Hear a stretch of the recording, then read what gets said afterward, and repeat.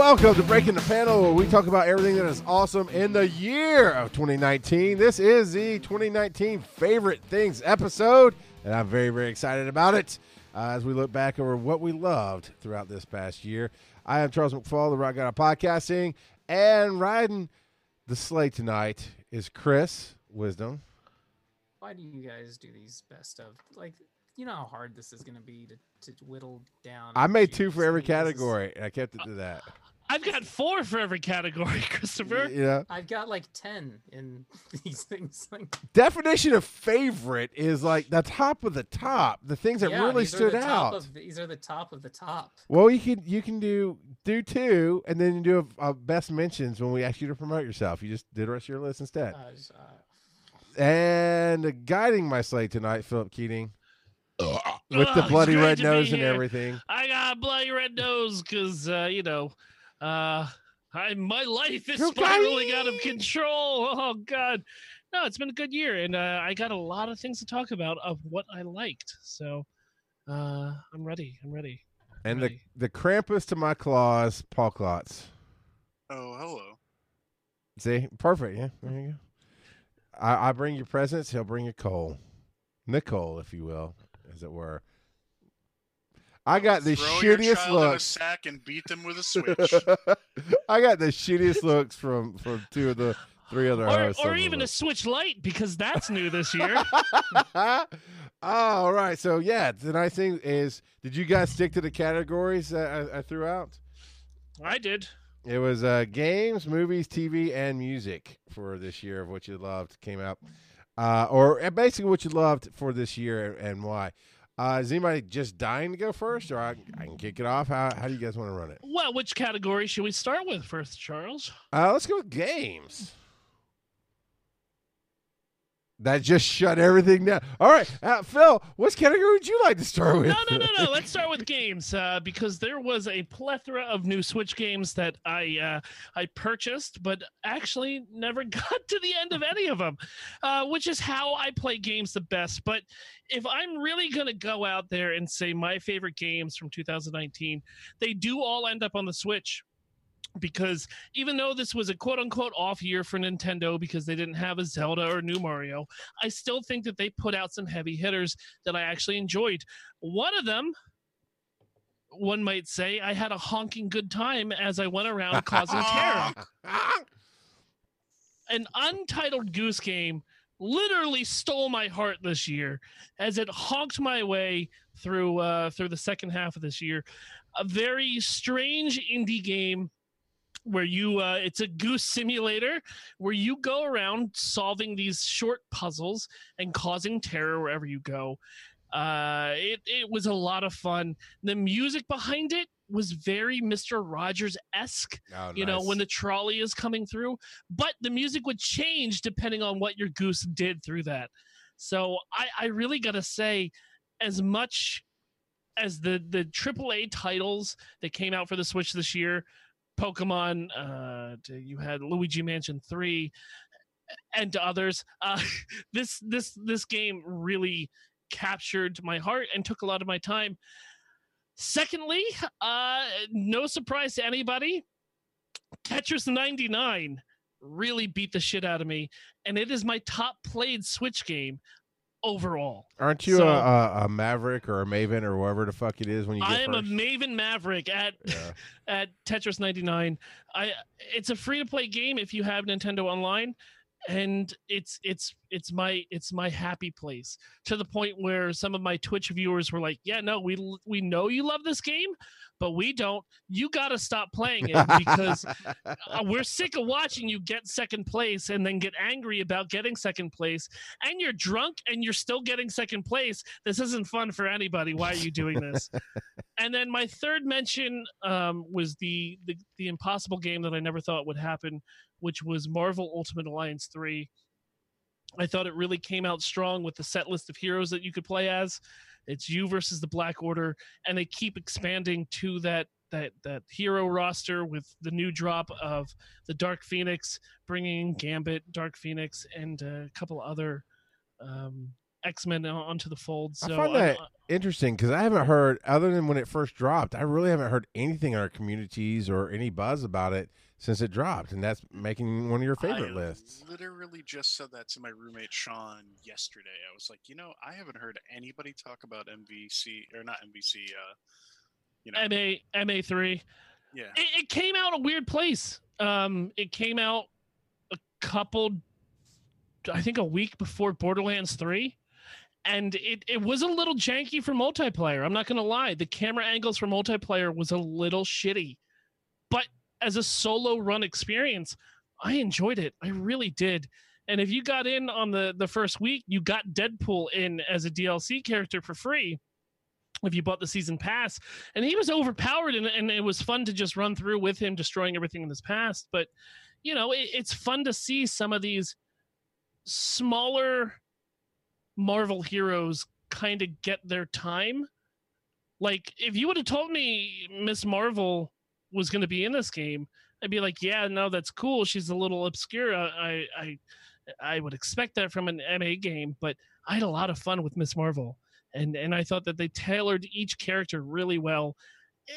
It's a beat 'em up, You can't go in saying this is going to be game of the year, but did I have a fun time going through the storyline and playing as my favorite weird, pack of heroes that shouldn't be fighting together? Yeah, I had a good time with it. So those are my Switch games from 2019 that I loved the most.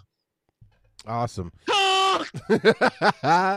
And the fact that we do that every time a Swan named Emily shows up is not relevant at all. No. Chris, you are known as out of the four of us, you're known as the least gamer. This should be an easy list for you. What is your favorite things in gaming this year? Tiny room. Fair. You know what? You love it. You loved it. Who cares? Don't be all like weird about it. It's a mobile app game, Tiny Room. It's a detective game. It's pretty cool. Other than that, I don't get to play a lot of games. So 2020 will be different. 2020 will be different. So I hear you got a rig in progress. Yep, rig in progress, and then a Switch will be coming into the house. So yeah, man. And you'll find that Switch to be fun. I never take mine off the dock though. I always leave mine docked and play it that way. But so many good games on it. See, I disagree because I always said that I have no purpose for a Switch Lite. I don't see the point in it. And I've been playing my Switch handheld a lot recently, especially with The Mandalorian coming out. I can play not and watch The Mandalorian at the same time, or while sitting on the toilet. Yeah, well, don't judge how I take in my media. Mandalorian is like the only time that I can't multitask. I put the phone down and I'm okay with it 100%. Like I'll be talking to a wife on my phone and doing other things. I'll be driving and doing 4 different things. Jeez. So when The Mandalorian is on, that's the only thing that happens. It's the only thing that happens. I really want to Switch Lite now, just because the multitasking of watching the Great British Bake Off while poning noobs in Fortnite. That's what kids still say that, right? I don't fucking know. All right. I don't know any kids. Paul, what's your favorite gamings of this year? For games this year, well,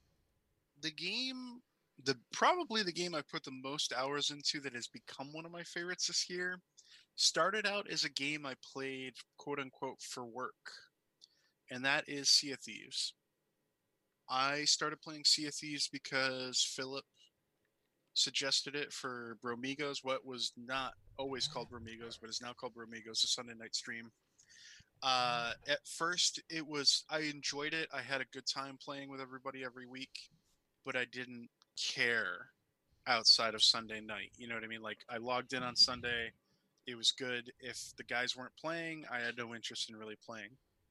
Something clicked at some point during the year, and I think part of it is that I started watching some content creators on Twitch play it and got to like really learn some ins and outs. I found my footing, and I found the joy in the game. I found the excitement, and it is honestly one of the most unique experiences in gaming right now. It is one of the few titles out there that captures that old Wild West feeling of there are other people out here with me and they could come ruin my day at any time, or I could ruin their day. And, you know, that is a unique, it sounds awful, but like really. In my world, that's social anxiety disorder. But the thing is, like, you never know when you're suddenly going to be having the fight of your life over 500 gold. And it's not about the gold, it's about the glory. It's about the pride and the accomplishment and it's insane. I was playing today because today they had a double doubloon event because they're doing an advent calendar type thing. Every single thing you turn in for doubloons today is double, which is insane. And I was playing with people from the Keelhauled podcast Discord. I just randomly, like, I've never grouped with anybody from that Discord, but today I was like, oh, it's a double doubloon day. I want to link up with these people.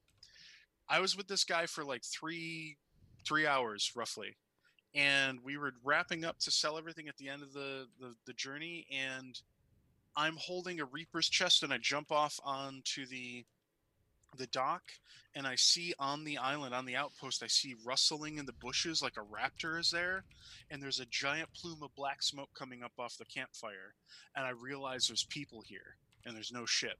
And then I see a gray name, which is an enemy name, and I'm like, oh, there's people here, and I throw the shit on the boat, and I end up having this knockdown, drag 'em out fight for like 10 minutes with 3 guys on the island trying to kill the 2 of us on our ship until we sail away. And at the end of it, my heart was going boom, boom, boom, boom, boom, boom, boom, boom, boom, because the adrenaline spike was so real. Did I really care about any of the loot we had? No. But I cared about not just letting them punk us like that. You know what I mean? And it was intense. And nothing else has captured that feeling for me since the game I talked about on Bill's show, Ultima Online. Back in those days, you could lose everything in a heartbeat. And rarely does gaming do that anymore, and so that really captured it. And I've gone at length about that. I'm sorry, but it's an incredibly unique experience. Other than that, game-wise, Assassin's Creed Odyssey didn't come out this year, but it was available in a Humble Monthly earlier this year. That's not Odyssey. I'm sorry. Origins. Origins is the Egypt one. Origins was fantastic. I've heard that the combat mechanics in Odyssey are quite different, and a lot of people don't like them, but I really enjoyed Origins. If you're a fan of the Assassin's Creed idea, like getting to explore history through gameplay, it was a really fun game. There were lots of little Easter eggs in there for fans of, Egyptian history, Roman history, mythology, all of that stuff. I played that game a lot. And then some ones that I didn't really expect. Stardew Valley. I started playing it with Nicole on stream, and we would log out and play for hours and hours and hours and hours still. It seems like a cutesy little innocuous game, except it is incredibly addicting, and there's nothing quite as stressful as the first day of a new season where you're trying to plant everything in your fields. Actually, Philip, you should identify with that. You should definitely play Stardew Valley with your wife sometime. Oh, I played Stardew for 14 hours. And it's funny because I enjoyed Stardew, right? Mm-hmm. And when I start talking to Nicole and I was like, oh, I didn't know you were a Stardew player. She's like, yeah, no, I dabble in Stardew. I was like, oh, I've put 14 hours into it. What about you? And she's like, yeah, 600. I was like, oh shit. I'm sorry. let me teach you how to play baseball, Pete Rose. Like, look at the big dick on Nicole. But just to touch back, Paul, on Sea of Thieves, I mean, you're completely right. I was on the show when that game came out, and that first week I was hyped. I was like, this game is great. This game is wonderful. Literally the next episode I was like, that game is garbage. I hate it. Don't want to play it anymore. And I never really played it again until it happened with the show. And the last couple episodes that we've done have been wonderful. And I enjoy hitting those high seas with the Bromigos. Last week it was just you and me. Yeah. On a sloop getting slooped, and it was a lot of fun. And we had our battles on the seas, but it was just really about the experience that you and me had, it was a lot of fun. And if you would have told me a year ago that I'd be playing Sea of Thieves again and having fun doing it, I would have told you to fuck right off. I did forget to mention, one of the big things about Sea of Thieves is Rare, the developer, they really took a lot of the community feedback in. They were able to take a lot of the money that they got from the initial sale of the game, but also money they're getting kicked back from Microsoft right now because they're on Game Pass. And they've reinvested it into the game. And they've basically, since the 1-year anniversary, have completely revitalized it. And every month they're putting out insane new monthly events with tons of content, tons of new cosmetics and everything. They have answered pretty much everything the community has asked for that they could possibly address, and they're building more narrative into the game right now. The last couple patches have been introducing more story and more little Easter eggs and stuff, and it's really building up to something amazing. And there's now literally hundreds of hours of content in that game if you want it. If you like it, it's there. But back to Stardew very briefly. The beautiful thing about Stardew is it's this innocuous farming game, but all the NPCs in that game have real stories. And so I've never played Animal Crossing, but my understanding is you talk to the villagers and stuff and things happen. This is that same idea, except when you talk to the villagers in Stardew, like one of them is a returning war veteran who has PTSD and is depressed, and he just kind of mills around town, but like you get a little bit of his story as time goes on. He lives in a house with his wife and his kid, and like they all have their issues. One of them, I think that's the same house, is the kid is a aspiring programmer who is doing freelance work on his computer in the basement. Like there's real stories there, and sometimes it'll just hit you like a sledgehammer, like bam, you're gonna have feelings right now. And I'm like, no, this is an adorable game. What the oh my god, why? So yeah, it's some of the most popular games you hear get thrown around by word of mouth that might be out of your normal wheelhouse are actually phenomenal, and you should occasionally check some of them out, because Stardew has been one of my favorite experiences this year. That's awesome, man. I want to give a quick, because I use their notebook, I want to give a quick shout out to She Podcast Live, which is a conference I got to go to this year. They invited me up, and I got to see it here in Atlanta, and hopefully we'll be doing some more work with them this coming year. But I got to use their notepad they gave me that has their logo on it to write down all my ideas for this show tonight. For me, games, Paul, I'm going to go with one also that did not come out this year, but I discovered it this year, which is Legend of Zelda Breath of the Wild. I just heard so much stuff. When anything gets overhyped, I just avoid it, right? It's to me, it's that rule of, oh, the whole world loves it, I'm probably not going to like it. And 9 times out of 10, that's true. And this game has been out for, I think, a few years now, and just constant. 3 years, two. Thanks, Phil. That it's been a constant. Oh my God, this game! Oh my God, this game! And my brother-in-law got it for himself this year and was playing it. And again, oh my God, this game! And I'm like, yeah, whatever. But I happened to have like a Friday, Saturday off where it's just at home, and I texted him like, hey man, can I borrow the game? And he ran it over, because he lives 2 doors down. He ran it over to Aaron and I, and we popped it in.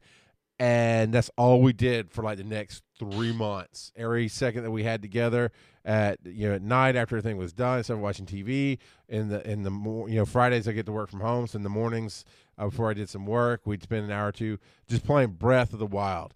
And we got it all the way done, and Aaron wasn't happy with that, so we backloaded it so she could go through and find all the Korok seeds and all the discover this and that. And it's just a fucking phenomenal game. It is amazing. And of course, they announced Breath of the Wild 2. And she's like, oh, can we go get it? I'm like, no, they announced it. It's not going to be out for another like 2 years, babe. But we will pre-order it the second it goes on pre-order. So that was just the best gaming experience I've had this year, just because I found something that I could do with her that not only was just something I could do with my wife and have fun gaming, it was a great experience of, I don't want to find every goddamn seed in the game. I don't want to go around just killing people to farm gear and shit. That's all she loves about it. And so we partnered up well, where I could just smash face and kill things, and she could farm stuff, and you get a whole game experience out of it. It was a blast. My other mention is something I've mentioned on the show a few times. It's the PS Now service. If you have a PlayStation, it's a streaming service. For me, perfect. Humble Bundle was a great system, but I have to come down to my computer. I have to get the codes, load the games. It's not just you know what? I feel like something different tonight. Let me just flip through a menu. I've got the Ultimate Game Pass, same kind of thing. I love it. I love Humble Bundle. I love the Game Pass on Xbox because I can get my Gears 5, right, and load that. And Oakland, I've been playing that. But PS Now, if I'm sitting there with an hour to kill and like, I don't really want to work on God of War. I don't want to work on one of my other serious games. What else is there? And within, let's say, 5 minutes of just most of that searching through, I'm going to try this game. And then a minute later, I'm playing it, all for the monthly subscription. For me, that is just a glorious thing. You know, I don't have to drop $60 to hate a game or wait for it to come on sale and maybe like it. I get to try out everything on the system, on the service rather, and it has been amazing. It was one of the best things I discovered this year. So, yeah, Phil. You were obsessed with one game pretty hard this year, if I can remember. I can't remember the name of it. It was a strategy game that you were in love with. XCOM or No, it was XCOM-esque. Mutant Year Zero. Yeah, yes. Mutant Year Zero. Yes. I've kind of fallen off on that just because. See, here's where streaming will fuck you up. Right, I'm playing on my PlayStation. You're right. I bought it at Christmas last year, and I'm loving this game, and I'm playing the shit out of it. And then I got through the course of this calendar year, us as a network has really not just focused on making great content for podcasts. We've focused on branching out and streaming a lot and creating that content. So then I got the game again on my PC, and I started playing a new game and streaming it, and then now I'm at a dichotomy in my brain of which game do I play. But absolutely, that was a great game that I've been playing mostly this year. And I love that style. That style of game is phenomenal and right up my alley. No, but I get that because I streamed my first run of Celeste that came out on Cart this year. And as much as I loved it and did well on it, you know, I kind of hit that wall where it's like, all right, I'm doing the same puzzle for 30 minutes. That's not entertaining. I can't stream this anymore. So I took that game off stream and then finished it, you know, off stream as I waited for my card to get charged $800 to be fixed. But yeah, I mean, streaming has been wonderful and also terrible at the same time because there's all these games I want to play, but the only real time I have to play games is when I go streaming. And it's you know, my Sundays and Mondays are set on one game, and my Tuesdays I had to roll back because I needed some personal time, you know, which is always important. Yeah. So yeah. Now I only stream horror games every Tuesday when I feel like it. Yeah, to chime in on that, I agree. I started this year off strong streaming a couple times a week, and as time went on, I was getting frustrated with myself with streaming because I felt like my performance in some games would suffer because I was focused on the stream, and therefore it wouldn't be an enjoyable experience for my viewers. And other times I would just pick the wrong time of day. And I was always like, do I want to play something that I'm going to enjoy playing because I know I'm going to enjoy playing it, but I don't know if my audience is going to enjoy it? Or do I pick something that's going to allow me to interact more? And it just became this whole thing that got in the way of like what I was doing. And so it can be a real trap, but it can also, like, there are times where you play something that you really enjoy and your audience enjoys watching you play it, and it feels amazing. Yeah. So streaming is such a weird way to go about gaming because it is it's fun, but it's also still work. Like I tell people all the time, like, a 3-hour stream takes a lot out of you and people don't realize it, you know? Yeah. Well, yeah. I mean, I used to stream from 10 a.m. to 3 p.m. That's a long stream. Yeah. And then I would take 1 hour to have lunch and then jump in the car and then go record Botch from 5 p.m. to 9 p.m. That's a long day. Yeah. And I would get to Botch already drained. So I had to just tailor that back and step away from that for a little bit. And yeah, I probably will get more play. You know what? I'll probably just play more on my PlayStation. And I mean, that's the thing about time too, right? We're talking about playing games and stuff. I was streaming every Sunday afternoon, and I'd play Mutant Year Zero. And if my kids were here, they'd give commentary. They'd play like they're playing, but the audience liked it. I enjoyed it. And the great thing about that game is I don't need anybody to talk to. The characters talk enough that can spawn things for me to say and entertain the audience.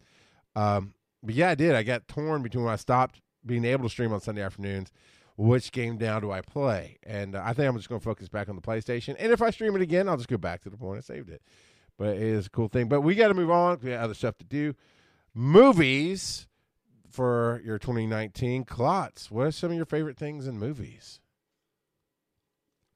Besides Scorsese. I wouldn't say it was. Well, it was probably one of my favorites this year. Knives Out was a lot of fun.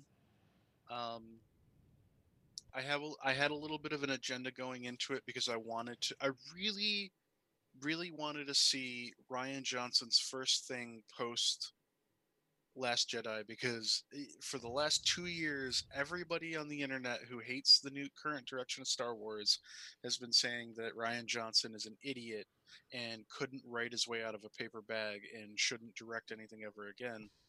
And I went to see this film and I was delighted and I really enjoyed it. And it might not be everybody's, thing, but it was critically well received. It was well received by the audience and I had a great time in it. And it just kind of reaffirmed the fact that, like, while some of us might disagree on his choices with the last Star Wars film, ultimately this is somebody who's still really talented and can both write and direct an incredible story, and he did. And I enjoyed it, and I felt a little vindicated in it, but I had a genuinely good time. And when I talked about it a couple weeks ago, some people have suggested, like, wouldn't it be wonderful if Daniel Craig's character became like a reoccurring character, like Poirot, Mm. And I would love to see Johnson do more movies with like this, or do a miniseries or something. And I agree. So it'd be great. And it was something that was truly original too. It's not a franchise that existed. It's not an adaptation of a novel. It's not any of that stuff. It's a bit of a derivative take on a genre like the Agatha Christie murder mystery template, but it was new and inventive and amusing, and it didn't take itself too seriously, and it was a really good time. Other than that, oh man, it's trying to remember everything that came out this year. That's why I Googled 2019 movies to remind me what I saw this year. Well, so Endgame was this year. Yeah. I still think that Infinity War is the better film, and I loved Infinity War comparatively, but what I have to give Endgame is it was an effective capstone to a decade, and I believe it's 21 or 22 total films, and it's a monumental accomplishment that I don't know that we'll ever see again. At this point, I don't have confidence that the next phase of the MCU is going to be anything near as comprehensive and as tied together as this was. And I'm just so proud of everybody who worked on it. I know that the Martin Scorseses of the world are really pissed off that the whole industry has been taken over by the MCU, but they did it. They effectively saved the comic book film genre by saying we can tell in lots of different styles, we can tell compelling, amusing, entertaining stories that are accessible to the general audience, but also have plenty of sprinkled in little delicious Easter eggs for the hardcore comic fans. We can tell stories that still surprise both the casual audience and also the hardcore audience, and we can do it largely cohesively. And I think that's a masterful accomplishment, even if Endgame is not my favorite of the MCU films. It was still great to see it all come to an end. Kind of like, Rise of Skywalker comes out tomorrow, and there's some solace in the idea of coming to the end of a legacy, right? Yeah. We're about to see 42 years and 9 films come to a conclusion, and it's exciting. And so Marvel achieved that this year. They capped off their decade, and they did it pretty well, you know. And yeah, so those are the two big standouts to me this year, I think. That's awesome. Phil, what you got? Well, I mean, that's the thing. There's a lot of movies out there that came out that I didn't have the opportunity to see just because of my life and how it goes. I really wanted to go out and see Jojo Rabbit because I heard great things about it. I wanted to see Jarmusch's new movie, The Dead Don't Die, the zombie film that had a lot of strange actors in it. But I didn't get to see that either. I really enjoyed my time in Endgame. I did. To open up your movie and in the first 15 minutes you have Thanos getting decapitated, that's where I got onto the roller coaster because I had no idea where we were going to go and how we were going to get there. And, you know, the Wes Anderson moment going into New Asgard, that was wonderful for me. I really enjoyed the new Spider-Man and how that was a love letter to Tony Stark, but also saying, I can do this by myself because I can take the lessons that were taught to me through my father who passed away and kind of take on his legacy and become the new figure of hope in this universe. But my favorite movie that I had of 2019 was Danny Boyle's Yesterday. It's not a smart movie. It's not a game-changing movie, but it's a movie that resonated with me because I'm a big Beatles fan, and as anybody knows here, music really is my life, and music means a lot to me. So to have the concept of saying the Beatles don't exist except for one dude who gets into a terrible accident on his bicycle, and he takes their entire genre and runs with it. The concept, I mean, it's wonderful. It's not anywhere close to being a masterpiece. It's a wave of the wand for most of it, but I enjoyed the fuck out of it. And I think when I look back on 2019 and the theater experiences that I had, I really enjoyed what Yesterday left with me. And it got me to the point where I got back hard into the Beatles for a little bit that I've kind of fallen off of since 2009. I found myself, putting on the Beatles, leaving the theater right away. And I ran with this Beatlemania high that I used to have when I was a younger dude. And I loved it. So not a great film, but it spoke to me. And that was probably my favorite movie of 2019. That's awesome. Christopher.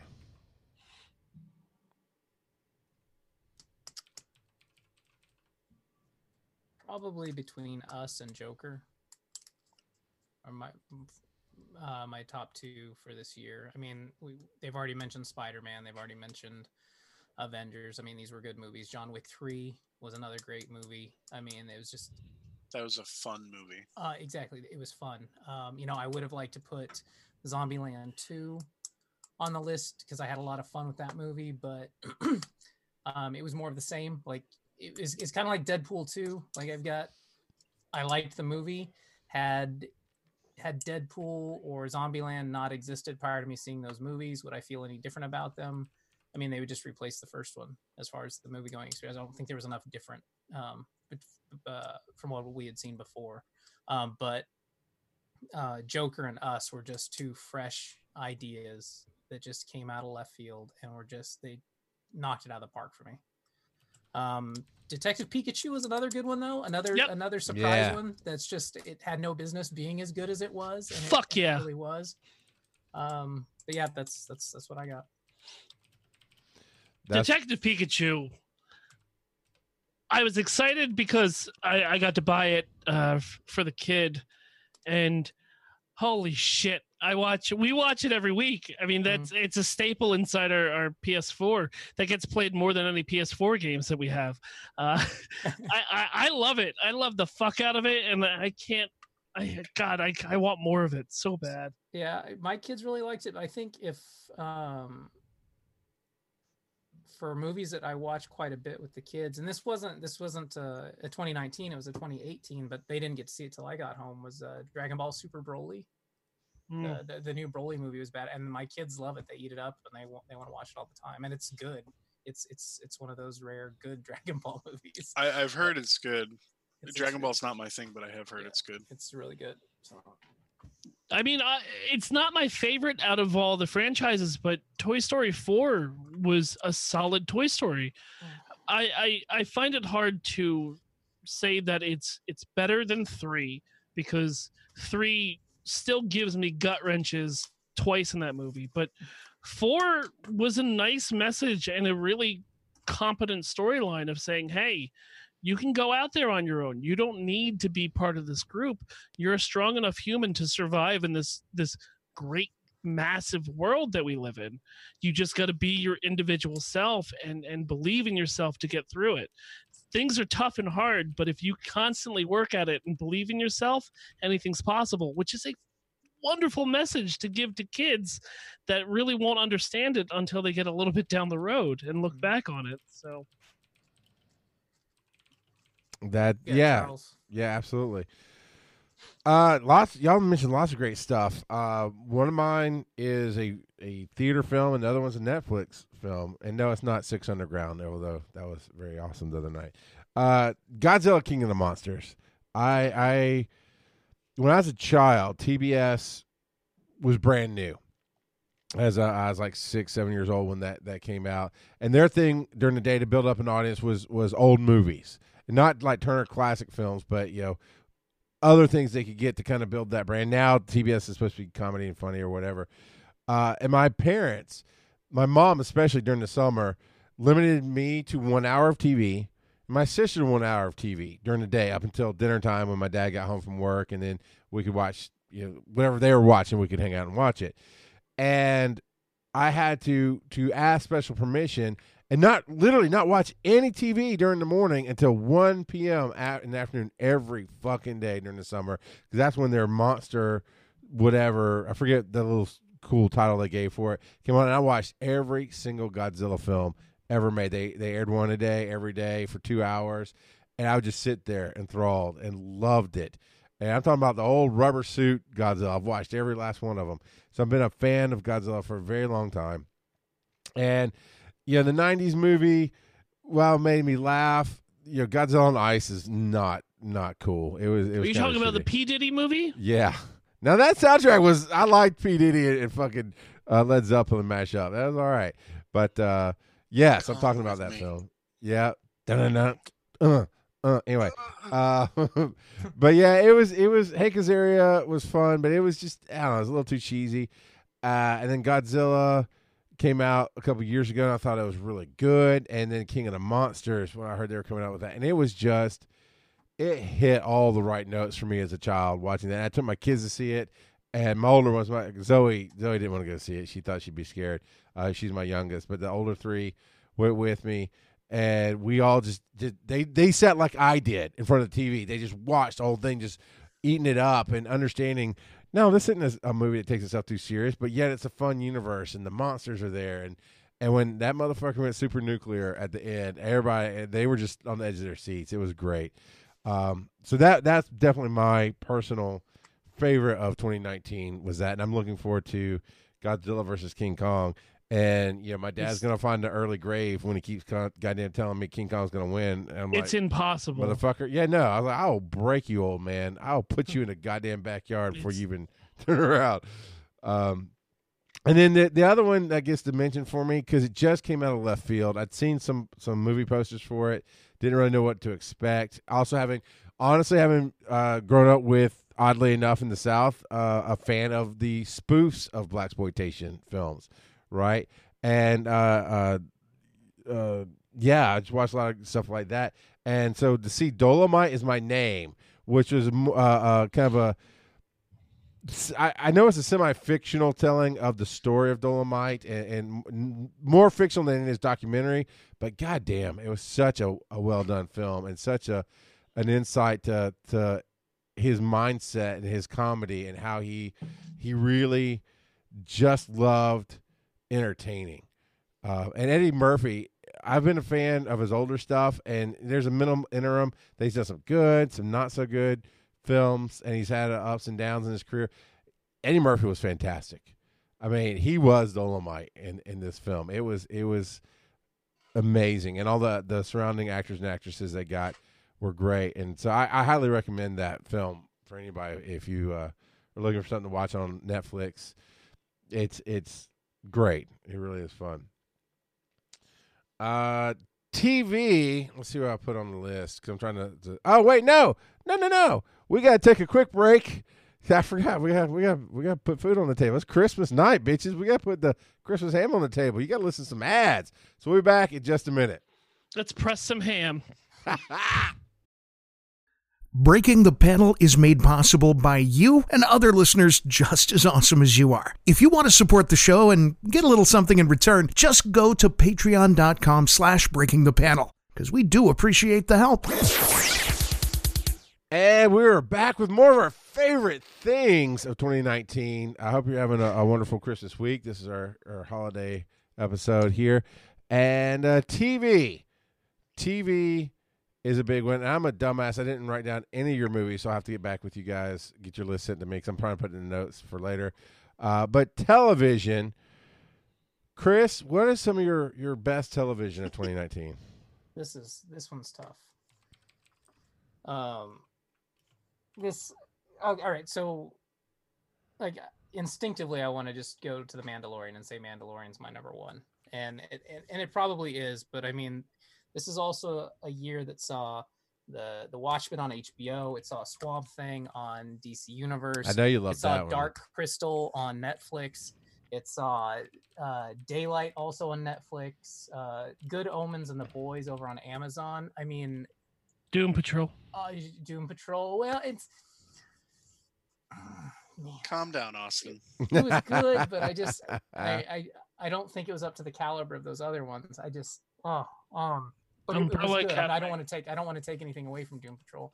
There's just so much right with television this year. It's really yet still good. So much wrong. Game of Thrones. Yeah. No. I don't know. I'll absolutely. Mandalorian's my number one, but man, so much good stuff. And that's not even going into cartoons too. I mean, getting to see Young Justice come back. I don't know. Sophie's choice, but I can't pick. Don't make me pick. Man, I only got like 3 of those down. You rattled off so many so fast. But it's good to hear that though. It's good to hear that I know there's been bad adaptations of things that you love. There's been some downtimes where you're just not happy with TV, and to have that year of I know you're a big fan of Swamp Thing, and you loved their adaptation to TV. You thought it was great. So good that it was canceled as soon as it came out.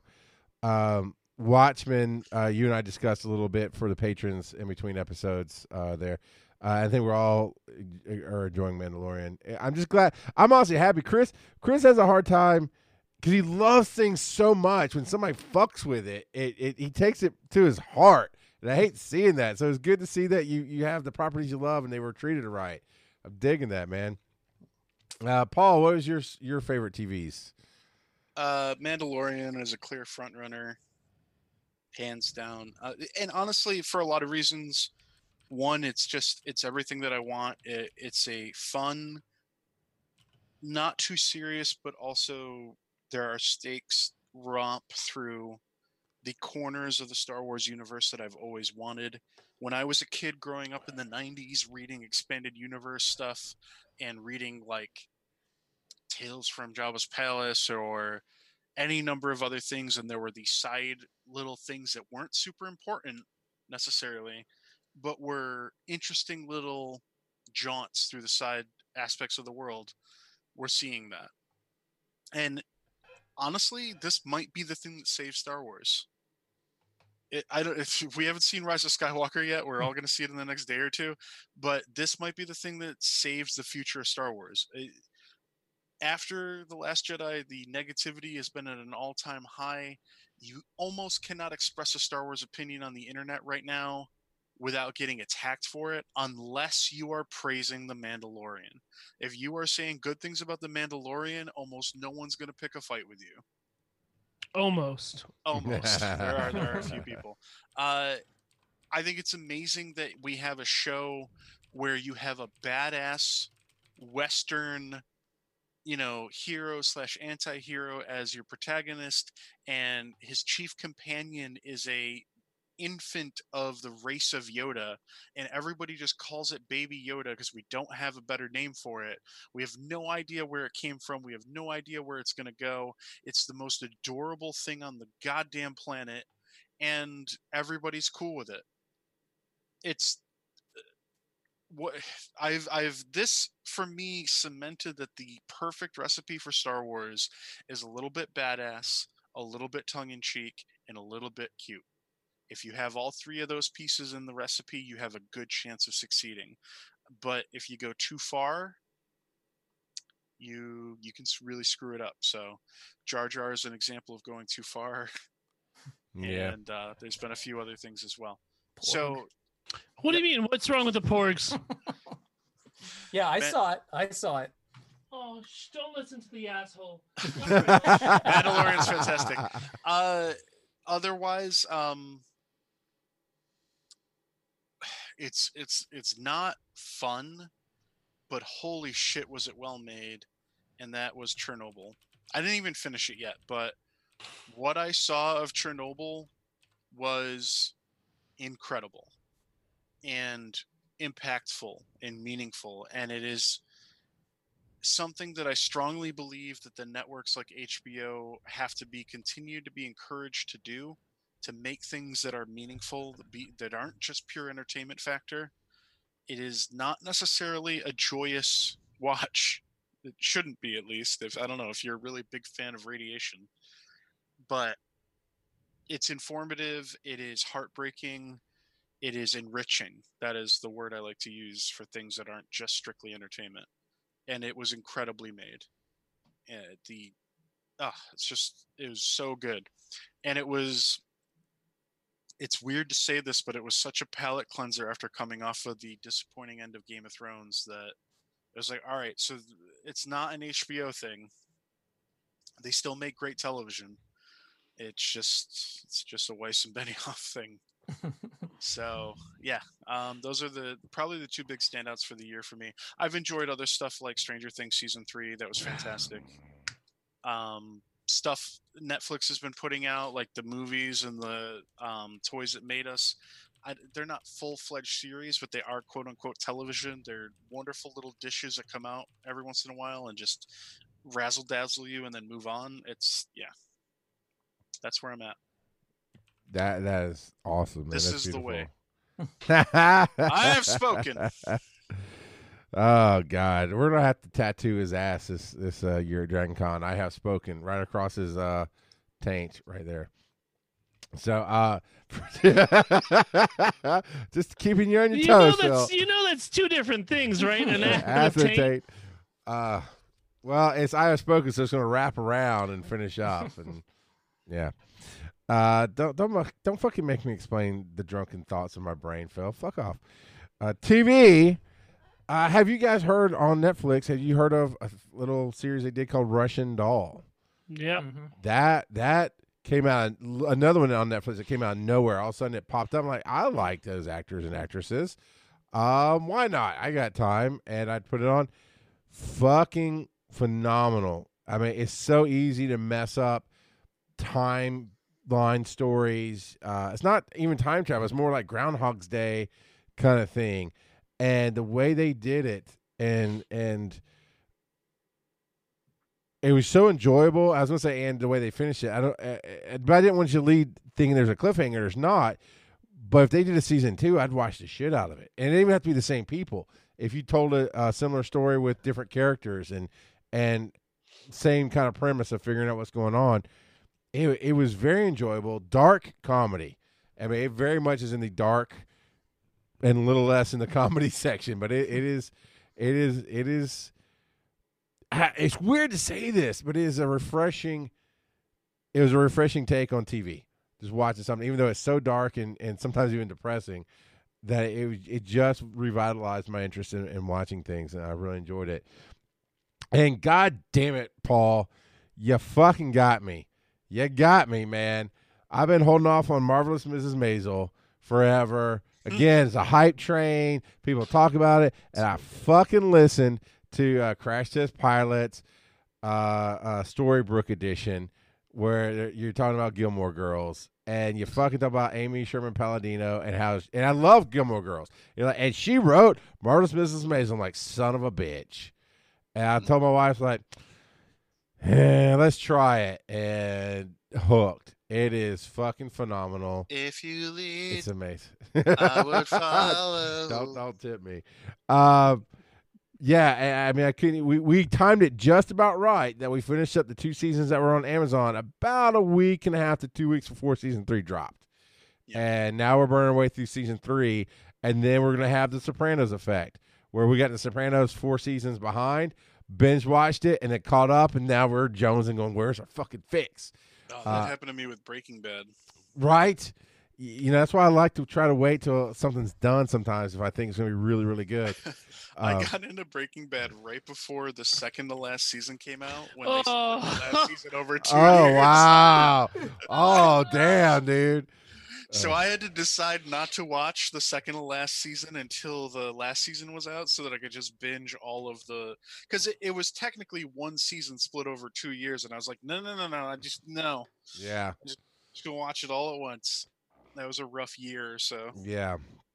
But that's holy shit. Just the quips and the one-liners and the characters, how they stay true to character and yet grow. It's just Amy Sherman Palladino at her best. It's fucking amazing. And fuck you, Paul, for getting me hooked on another thing that everybody goddamn likes. So, well, Marvelous Mrs. Maisel is one of those things that is doing well, and it is popular in certain circles, but it is not what I would consider a mainstream hit. So and it's definitely won a ton of awards, so I'd probably agree with you. Well, yeah, it's winning awards, and people are talking about it. People are talking about the writing and the performances. That is a show that is genuinely every combination of like heartwarming and soul crushing and funny, and just it's great. It's fucking great. It's a great show. It is amazing. I believe Phil. Yeah, Phil, you're next. What's up? Yeah, that's my name. Yep. So no surprise to anybody, I had a really rough time watching television this year, with me being pulled to every which direction. So I fell off of TV really bad this year, and there was nothing but great shows on. And you guys have listed a lot of them, and I've only hit a few of them. I had a really great time with Stranger Things season 3, even though I did not really enjoy season 2. I thought it really got brought back. But there's shows that I followed that I have fallen off. Veep. Apparently Veep had a beautiful ending to their series. Yeah, I gotta catch up with that and watch it. Didn't get to see it. Silicon Valley came to an end. I'm binging that year. Now, yeah. And I haven't started it yet. Excuse me. The Watchmen. I haven't even started, and The Watchmen is my favorite property for comics. But the television that I did end up getting around to, it really grabbed me and hit me perfectly was What We Do in the Shadows, the television series. Forgot about that one. This is something, again, that on paper looks terrible and shouldn't work. And they fucking found a way not only to make it work as a television series, but tie it enough back to the original movie, but not giving you those, remember this moments? It made it its own property. It made it its own identity. And the last episode of that series was just like, no.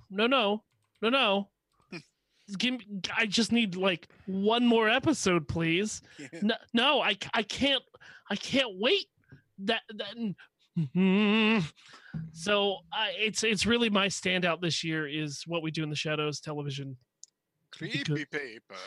And that's the great thing, because the movie has so many funny memes and lines that aren't mainstream, right? We say it to each other and we're like, all right, you get it, you're in the know. And that transferred over to the television show. Like, it was so perfectly crafted that I tried my best to find other shows that I enjoyed, and nothing could top What We Do in the Shadows. So not a long bit by me, but a very strong contender and a swing of my hammer of television. I do feel like we've left something off all of our lists, and it should definitely have been on mine. Before we move on, I forgot to mention The Boys. And that's another one. I missed The Boys. The Boys was so fucking phenomenal, and just like turned the superhero TV show genre on its head. Yeah. And I can't wait. I can't wait for another season of it. By the end of it, I loved every moment of it. I haven't had that much fun with a show in a really, really, really long time. That's man, it was so different, right? It was so twisted, and you just didn't know what was going to happen next. It was cool. All right, music. I'm going to go ahead and knock mine out because I know it's not going to resonate with a lot of people. So I'm just going to knock out my music for this year. My top album this year just came out a few weeks ago. It's Radio Company by Jensen Ackles, who is more well known for Supernatural fame. But that boy can sing. And he's been doing it for a while. I've been following him. He's one of the few people I follow on Instagram and look at his stuff. And it just hit the right notes for me. I love the tone of the album. It's fucking Phil came on for Booze and Borderlands one night. I was listening to it, and he's like, "What you listening to?" And I told him, I was like, "Yeah, it's like blues, rock." He's like, No. I was like, "Fuck you, Phil. I like it." It is a little bluesy, a little rock. It's bar music without being Nickelback. You know, we go to different bars, my dude. We do. But I don't know. I just you heard like 30 seconds of one song. That's all I needed. This is fuck you. See, but check it out. It's give it a listen. It's a good. And this one I would have written off as pop bubblegum music until my daughter got tickets. She bought tickets with her birthday money, and I took her to this concert and actually listened to what this girl was saying and singing, and musically it still kind of sounds pop bubblegummy sometimes, but Melanie Martinez in the K-12 album, she is, as I termed it, aggressively positive. And I don't mean, oh, today's a wonderful day. It's like, no, this is who I am, and go fuck yourself. And the whole concert was set up with these video clips of like rules that she's come up with, and it's about love yourself and it's as I describe it, it sounds bubblegummy, but it's not. If Metallica had done it, the world would have celebrated it, honestly. You know, it's just something that I think humans need, not just young girls and teenagers coming up. And there was a big adult crowd there, and I never would have given it a chance, but having gone to the concert and hearing the lyrics and hearing what she's saying and seeing her message, it struck me. From all the stuff that came out this year that's kind of more of the same, it struck me as more of what we need in the world. And then the last shout out I want to give is to a friend of mine, DJ Grave Danger, who's a mashup DJ who's been doing better and better work throughout this year, and just recently put out what I believe is one of his masterpieces, which is Linkin Park meets Evanescence. And he's been getting a lot of press for it, and I'll have the link in the show notes. If you never listened to a mashup at all, and if you're like, I don't really like Linkin Park, doesn't matter. This is not a standard Linkin Park thing, and it's one of the early Evanescence songs is the heart of it, and the way it's mixed. The story is such a sad one of not being able to hold on to yourself, mixed with I'll hold on to you, and it's really great. So Grave Danger has been doing some amazing work this year, and I think everybody should give it a listen. Let's see. Oh, man, everybody's gone second already. I'm trying to mix it up, but there's only so much mixing we can do. You know what? Phil, I always think of you as Tom Waits. So what do you got, man? What was your favorite? I brought 4 albums with me for music. To be honest with you guys and the listeners, it wasn't a great music year for my taste in music. I really went back and tried to scour some, and there wasn't a lot like there was in 2018. But the ones that I have, I've enjoyed a lot. I'm going to start out with 2 more comedy records or lighthearted records. So Stephen Lynch is a beautiful comedic musician, actor, stage performer. But he put out a new record this year, which is it's been 7 years since his last one. This one is called My Old Heart. His last record, Lion, was more of a folky comedy record, and this one keeps that tradition alive where he's doing more Americana folky music, but with the weird twisted Stephen Lynch botched-esque lyrics on top of it. So get that on Spotify as quick as you can. Jonathan Coulton, another wonderful comedic-esque guitar player. He put out a yacht rock cover record this year. Now look, you laugh, and you would think that Jonathan Coulton would put his Jonathan Coulton spin on it, but no, he literally just copied and pasted total arrangements. Nothing is different. If you like that real, swagger-esque music of I'm on a boat. Rock, yeah. What's the name of the album? The album is called Some Guys. It was kickstarted. It was really great. It's not everyone's cup of tea because only lunatics like yacht rock, but we are a strong cult of them. Not on my list. You know what? I'm going to add this real quick. I kickstarted a record this year. It's a chiptune record cover of In an Airplane Over the Sea by Neutral Milk Hotel. It's a indie performer chiptuner named Dr. Octorock, and he kickstarted that record, and it was a pretty true to form chiptune record, cover record of In an Airplane Over the Sea. By 2 little serious ones that I have, which is not surprising, but Tom York, the lead singer of Radiohead, came out with a new solo record this year, and it was actually worth listening to. As much as I love Radiohead, which is a surprise to literally no one, Tom York's solo records don't really resonate with me all that well.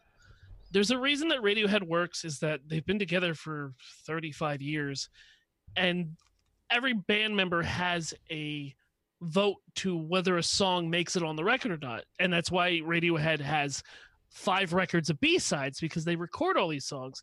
And Tom's songs normally are just electronica bullshit that I really couldn't get behind. This one actually had some feeling and lyrics behind it that resonated with me. It's still electronica, but with a little bit more acoustic and a little bit more heartfelt lyrics and struggle and pain in there.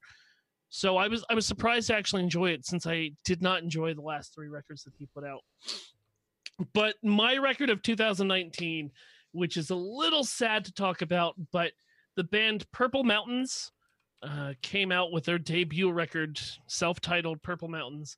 This was David Berman, who retired from music. He had a band called Silver Jews for a very long time, and he retired from music. And this was his coming back to the music scene. And really his... It's sad to say now, because what happened was this record came out, and David, he ended up taking his life about 3 weeks after this record came out. And this is really his own eulogy to himself. This is a epilogue to his life and career. And it's really dark, especially knowing now, this record came out in July. He took his life in August. You could say it's a cry for help, most certainly, because it's a very emotional record. It's bummer rock. If you enjoy the band The Eels, this is really up your alley. But even if you don't, I think that the experience to listen to this struggling, very emotional artist literally leaving everything out there on the field and telling you exactly what's going on as poetically as possible, it really shook me to the core. So check that out. It's Purple Mountain, self-titled. It's on Amazon and Spotify, but it's really worth a listen to. And always remember that if you need help, just reach out. Ooh, that's sad. Follow that up, cunts. No, it is just sad when you hear of a creator coming back. You say he retired and came back and did this thing, and then that tragic end. It's really rough, and the songs are just as heavy and rough. I mean, the first 3 songs are called, That's Just the Way I Feel, All My Happiness Is Gone, Dark and Cold. But with that said, like, it's one of those instances where the musical arrangement is very upbeat, but the lyrical patterns and words are just so heavy and downbeat. So they kind of get you. Oh yeah, this is a catchy melody. Oh shit, what's he talking about? Oh boy, no, that's heavy as shit. Which always plays weird with me. And I might not be in a great place this year mentally because this record talks about the loss of a parent, loneliness, judging oneself. But it really hit me hard, and I think everyone out there should give it the 44 minutes that it really deserves. Fair enough. Paul, follow that up. Well, I've got one that did not come out this year, but it was new to me this year, and I'll get into that in just a second. But stuff that did come out this year, one of my favorite artists bands is Queens of the Stone Age, because one of my favorite artists is Joshua Homme, who leads Queens of the Stone Age. And the reason I like that band is, one, because his music is generally about collaboration. The lineup of the band has changed dramatically over the years since its inception, and he had this side project in the early days of Queen's forming, after he had come off of his former band Kyuss, called the Desert Sessions. And what it was is, he has a recording studio in his house in Rancho de la Luna in Palm Springs, California, and people would just generally end up going out and hanging out at his place for a while, and they jam. And a lot of times they do a whole bunch of drugs and jam, and they used to lay it down. They jam, they come up with stuff on the spot, and he released a whole bunch of them for a while. And the last one, they were called the Desert Sessions, and prior to this year's release of volume 11 and 12, which is together in one, the last one to come out was in 2003, which was 9 and 10.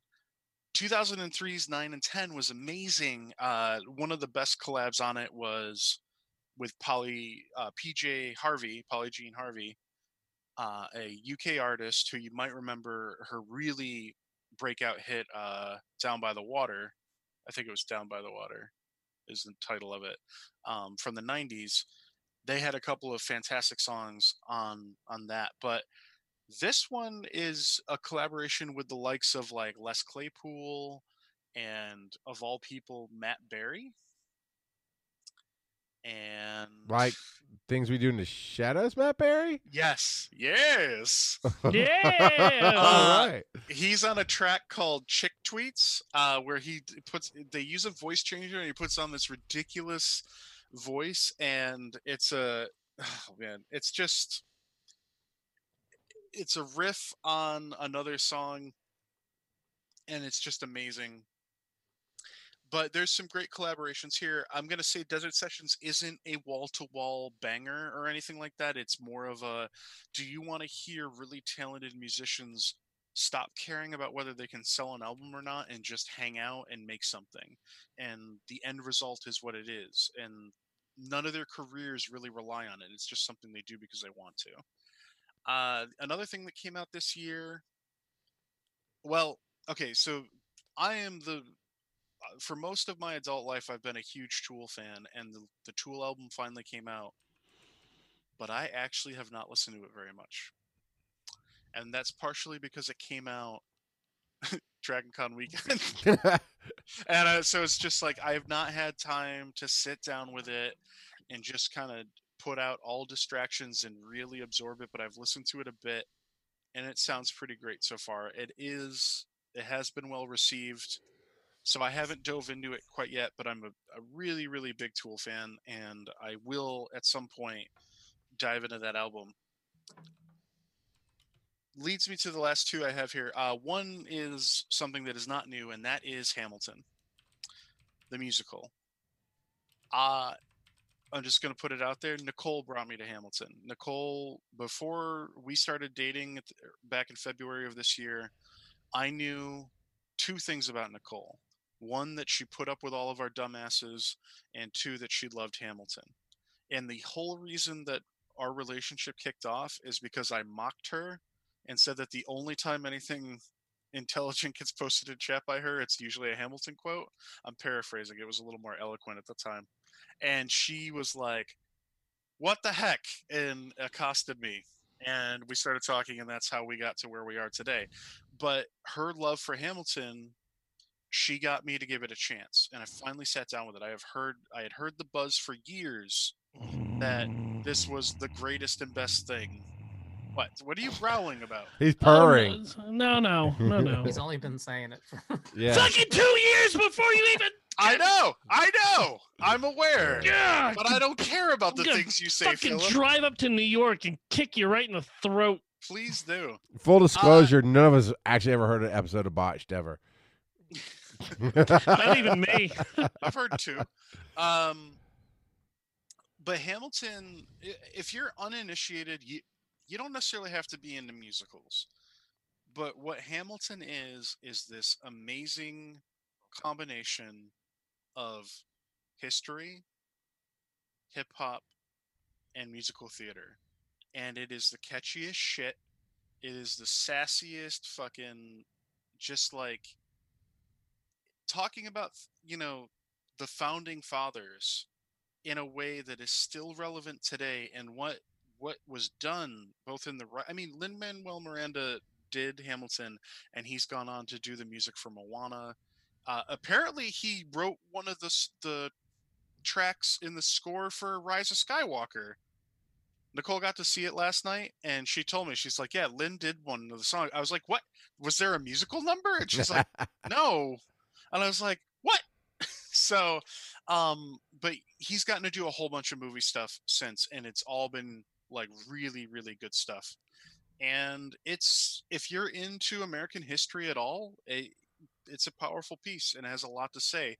And he made a distinct style of choice in that he chose to cast all of these roles, all these old white dudes of our founding days with multicultural actors and performers, and it's incredible. And the songs are so catchy. I listened to the album on repeat a bunch of times while playing Minecraft with Nicole, and there are times where I will listen to that soundtrack now and I will see a tunnel that I was digging in Minecraft at one point because it took me days. It's really weird, but it's really some of the best writing that's out there.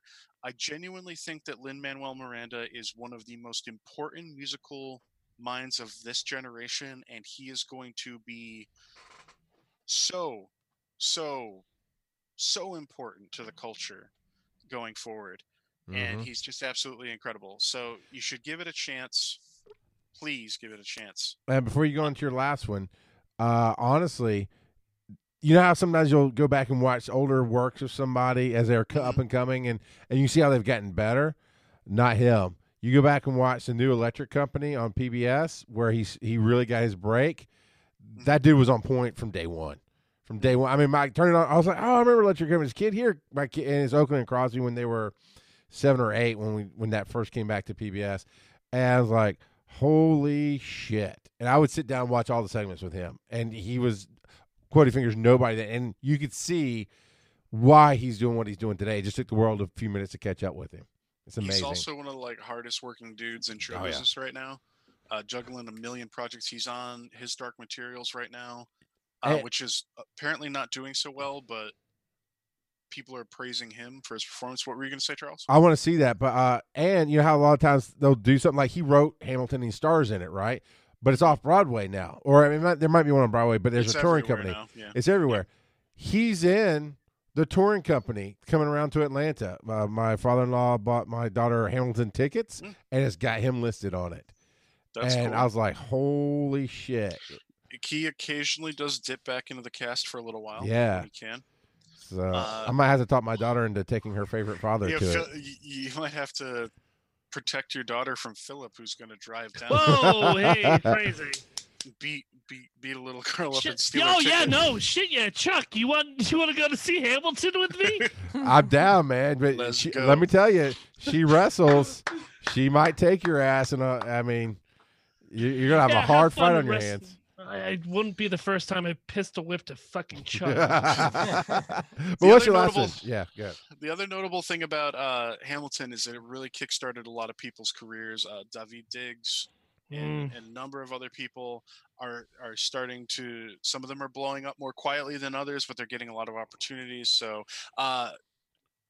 Jonathan Groff, who is the lead in Mindhunter, he plays Holden in Mindhunter. He plays what's his name in Frozen? Yep, Kristoff in Frozen.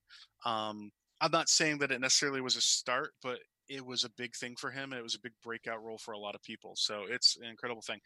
Now, kind of loosely related to that, the other album I want to talk about is from another artist who is famous for doing Broadway, and that is Ben Platt. Ben Platt is pretty famous for doing Dear Evan Hansen, and then he also did one of the mixtape crossovers with Lin-Manuel Miranda from Hamilton, where they took a song from Dear Evan Hansen and a song from Hamilton, and they kind of did a duet that merged them, and they sang each other's parts and stuff. It was really awesome. But he released a solo album this year, which is really meaningful to myself and to Nicole because it's pop but like relationship focused stuff. But he's a wonderful singer, he's a wonderful writer, and that album speaks to us in a lot of ways. So if you're looking for something kind of romantic oriented that you want to listen to with a significant other, it's a fantastic album. It says a lot, and most notably, he is breaking out right now. He has the show on Netflix, The Politician, which they just got a bunch of nominations. So, that is a thing. And he sings a little bit on that show too. So if you watch The Politician, or you're going to watch The Politician, that guy put out a solo album back in March of this year, and it's great. Like, every song is solid. So those are my picks for this year, which half of those are way out of my wheelhouse because I'm normally a, kind of a hard rock kind of guy, but not so much this year. Oh, I can't wait to listen to this. I really can't. Dear Evan Hansen is so sad and so good. I had no idea that fucking Ben Platt had a solo record. It's a bit of a banger. I'm already downloading it onto Spotify. All right, Chris, what is your music for the year, Pass. man? This poor man has sat here for the last 30 minutes while we talked about. Wait, Chris, music. can I make your pick for you? Sure. The score to Mandalorian? Sure. You good with that? Sure. Oh boy, that sounds positive. Can we call out the score to The Mandalorian? That is Ludwig Göransson, who is quite famous for doing Black Panther, and also for being Childish Gambino's collaborator. Because the music for The Mandalorian has been incredible. So it has been, and the references. On a little side note, I'm a few episodes behind, but on the gunman, the gunslinger. I noticed that they were bringing bits from every set of movies, right? They had I think you call them pig bots, but the little helmet bots from the first trilogy. They had a number of references to the original trilogy, and even some things from the third trilogy going on. I thought that's a nice thing that they're showing a universe, right? They're pulling everything together. It was cool. But yeah, the music has been great for that show. I've really enjoyed the crap out of it. So, all right, that's going to be... Go ahead, Phil. I'm going to bring in a quick surprise category that's just for me. Podcasts that I discovered in 2019 that I've really enjoyed, which none of these really need promotion at all. And all of them are hosted by Bill? But they really... I've glommed onto them, and they've been pretty fucking dope in my eyes. Adult Swim podcast has a podcast where they talk about and talk to the creators of some of your favorite shows, from Tim and Eric to Brendan Smalls and Metalocalypse, and other voice actors, about what it actually takes to get their shows on Adult Swim. I found that very interesting this year. Astonishing Legends is a crypto pseudoscience mythology podcast that I've really enjoyed the shit out of. It's really good if you're a skeptic or you like alternate ways to looking at historical things that have happened. That's been interesting for me. And then the last one I'll pimp out, which I've really enjoyed more than I thought I would, was the 3 Questions with Andy Richter. And I've always liked Andy Richter a little bit more than I've liked Conan, because go on. He has a more interesting past and getting through Chicago in the improv scene than Conan has had to deal with. So he started this podcast this year, and so did Conan. And I find, while Conan's podcast has been fun and enlightening, and hey, look at me talk to my famous friends, Andy Richter is bringing in actual people that he's friends with and diving deep, as in Marin would do, but actually caring about his guests. So I've enjoyed it more than Conan's podcast. So 3 Questions with Andy Richter. Check it out. And I think that's really it for podcasts that I've discovered in 2019 that I've enjoyed. Awesome. Well, boys, it's been a fun year. We've had a lot that we've covered over this past year, and had some good times with it. And this was I enjoyed this. I enjoyed hearing what you loved from the year. I enjoyed being able to share what I loved, and just having that round the fireplace talk, if you will.